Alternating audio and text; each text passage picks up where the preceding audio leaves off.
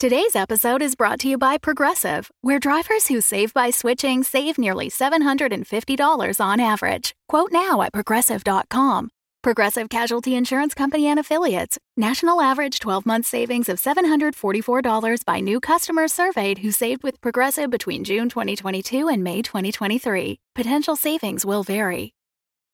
When you need mealtime inspiration, it's worth shopping Kroger, where you'll find over 30,000 mouth-watering choices that excite your inner foodie. And no matter what tasty choice you make, you'll enjoy our everyday low prices, plus extra ways to save, like digital coupons worth over $600 each week. You can also save up to $1 off per gallon at the pump with fuel points. More savings and more inspiring flavors make shopping Kroger worth it every time. Kroger, fresh for everyone. Fuel restrictions apply. Hey, detectives. Now, we are hard at work going into these cold months ahead, finishing the scripts for Season 2 of Fox and Stallion. And as a thank you for all of your patience in this great mystery-solving hiatus of 2023, we come bearing gifts. Now, today's gift is the first episode of the fantastic show, Greater Boston.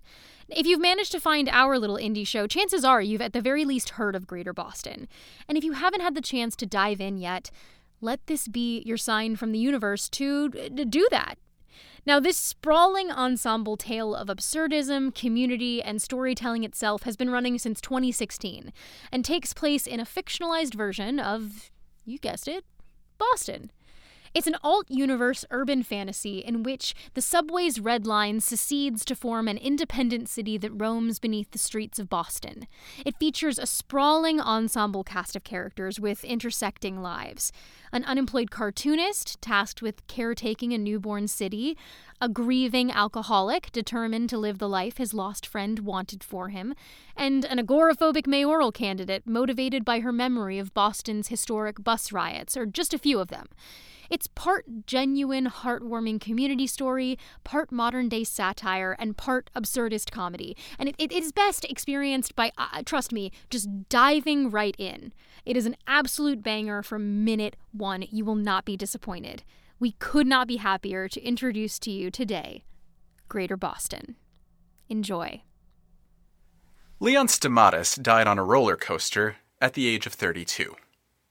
It was not a dramatic death. His car did not detach from the rails. His body did not loose itself from its seat. His death was quiet, unobtrusive. In that way, you could even say that Leon found the kind of death he'd always planned for. He'd had profound misgivings about boarding the ride in the first place. He'd never been an adventurer, not like his little brother Dmitri, who had disappeared into the mysterious labyrinth of the world, nor a thrill-seeker like Nika, who grinned wider for every inch the line advanced. It had been Nika who had goaded Leon into coming here in the first place, escorting him via the red line from Porter Square to Park Street, briefly boarding the green line to reach the government center connection, where they boarded the Stygian blue line, which ferried them mercilessly to its terminus, Wonderland. Once there, Nika insisted that the absurdly named roller coaster be their first stop, pulling him by the cuff of his sleeve. She had brought him out here specifically to cheer him up after the end of his most recent relationship. She saw not so much a responsibility as an opportunity to be useful, and Leon felt obliged to indulge her, to allow her that pride of having comforted a loved one in need. So he put on his smile, took deep breaths, and shuffled along the crowd control maze that guided him toward his destiny. He knew he could change his mind. It's not as though he had inscribed this into his schedule. The trip itself, sure, it was right there in his Google Calendar. Post-relationship outing with Nika. Destination, Wonderland. But nothing committing to the roller coaster. Certainly not some rickety monster called, good lord, Whirlodon? And if it wasn't on his schedule, then he didn't have to do it. He reminded himself with every step.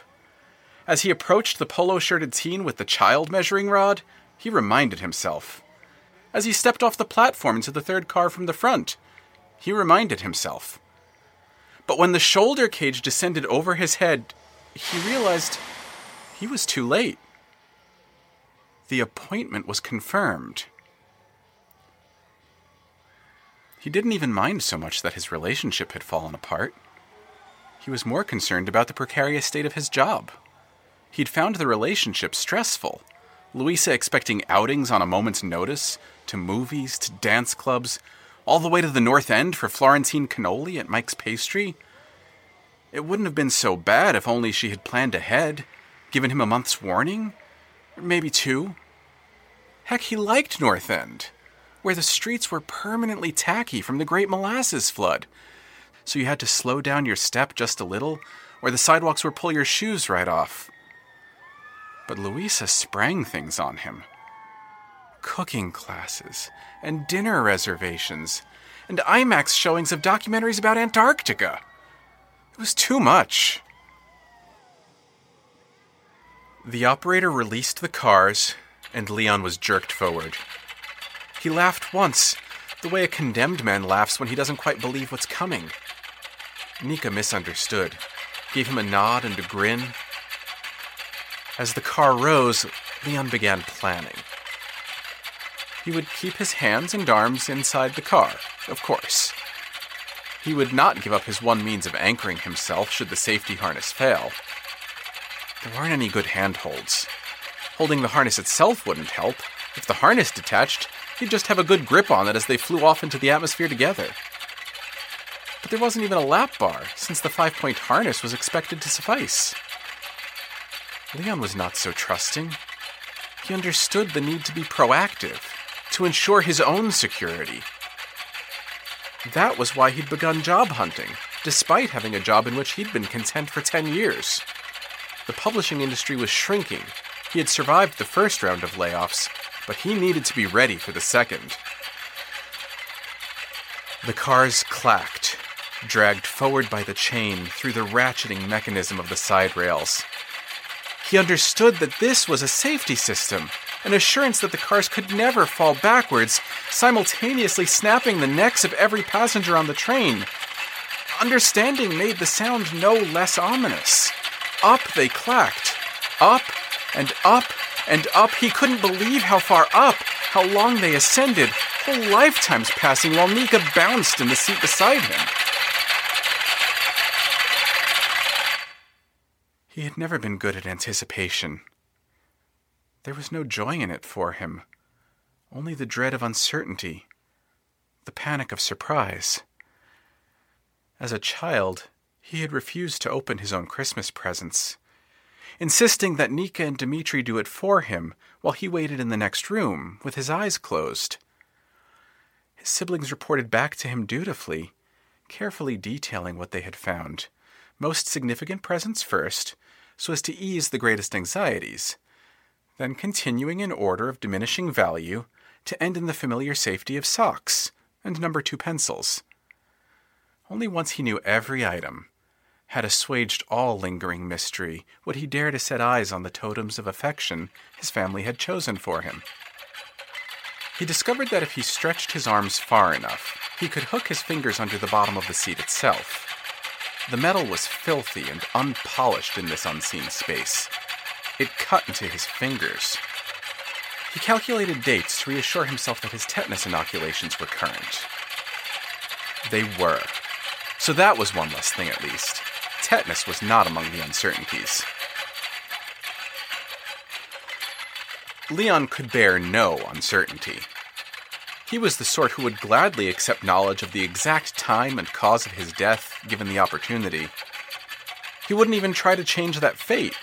The knowing would be enough, more than enough, better than avoiding it only to land back in the limbo of uncertainty.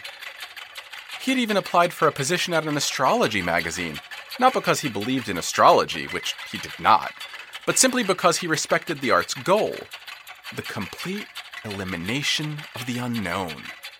A life without surprises, without the unexpected, without unanticipated terrors.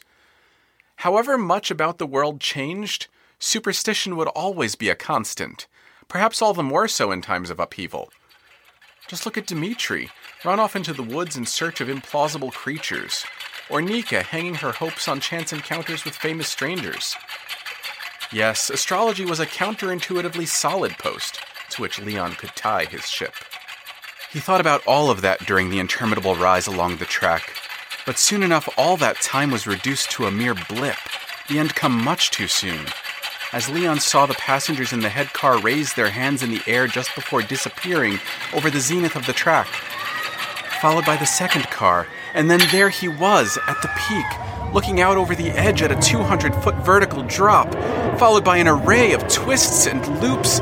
He tried to make the calculations, to consider how best to turn his body, or shift his weight, or anchor his hands, but he knew it was hopeless. Whatever was going to happen would happen far too fast for any of his careful preparations to mean anything at all. Either his little pod would drive itself into the ground with crushing force, or it wouldn't. It would fly free of its rails. Or it wouldn't. It would kill him. Or it wouldn't. There was no solution to this puzzle, save to wait and hope. And now here was Nika tossing her hands in the air with no concerns at all.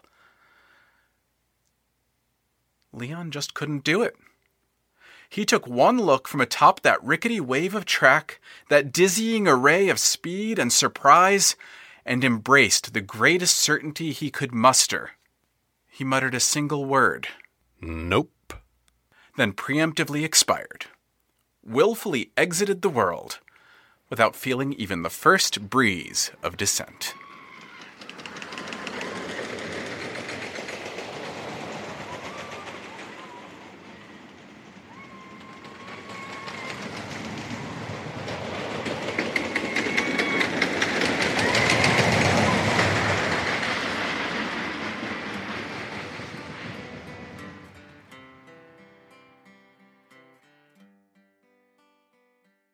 This is an advertisement. My name is Leon Stamatis.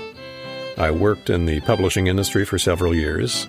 I am currently dead. Not just him, the singing telegram guy, too. I would, but we're coming up on our stop. Rewire a wife, relieve our strife, remove the knife. And who have you in mind to lob the first tone or whatever ceremonial silliness? Choose to be the best Ben Affleck you can be. Turns out nobody ever wanted to watch me kill Superman. Do you have any properties with tubes? I don't know where this guy gets his information, but it's like he's got a crystal ball or something. We're certainly not Muppets. 1, 2, 3, 4, 5, 6, 7, 8, 9, 10, 11, 12. Cheese balls! How could he have a B, C, D, and E train, but no A train? That seems a little far-fetched, doesn't it? She enabled my saviors to rescue me from that malevolent villain's secret laboratory. This is so awkward. I think he'd like a book about lockpicking. No cheese, no ketchup. A single fresh pickle. You hire me, this is what you fucking get. Along with a badass veterinarian who will nurse every one of your animals back to health with love and medical fucking know-how. Mick Jagger, Keith Richards, Brian Jonestown Massacre. Season 4 of Greater Boston finally coming this fall of 2022. It's a weird spot to be living in.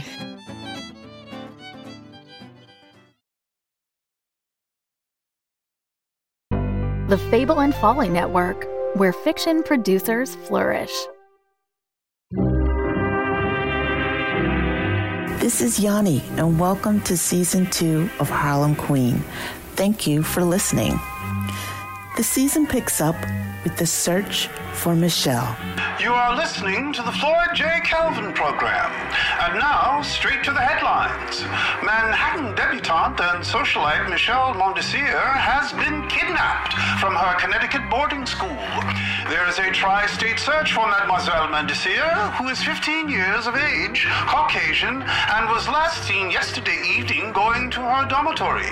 Stephanie is frantic, and she risks all in order to find her missing daughter. We will find Michelle. There are troopers all along the New Jersey and Pennsylvania highways. That's not enough. Madame Stephanie St. Clair posted a $10,000 reward for information that leads to the safe return of Ms. Mondesir. You need to take down your reward, Stephanie. I will not. Those no-good couples are already saying she's dead. The connection between the debutante and the numbers queen is unclear. And Stephanie still has to contend with Luciano and Schultz plotting to push her out of her own turf. Word on the street is that it's Schultz. Who cares about a lost colored girl? This one is white. Fifth Avenue debutante, lot of money, well connected. And I want to find out why Stephanie is so fixated on the girl. Stephanie is highly invested in her safe return. What do you need me to do? I need you to cheese it. What about St. Clair? You tried to clip her twice. Is she pushing up daisies? No. We're gonna get her another way. Even Hallstein is suspicious. Is he truly a friend or a foe? She's putting herself behind the eight ball. There's something more there, and I need to find out. In the meantime, someone has to earn the money she's deciding not to earn. You have no power in this case, Stephanie. In fact, you're a liability. I will do everything in my power to get her home, safe and sound. Listen up for Season 2. Harlem Queen is a recipient of the Lower Manhattan Cultural Council's Creative Engagement Grant. And once we all get through this safe and sound, we will have a live radio show of Harlem Queen this fall. More episodes to come. Take good care and stay well.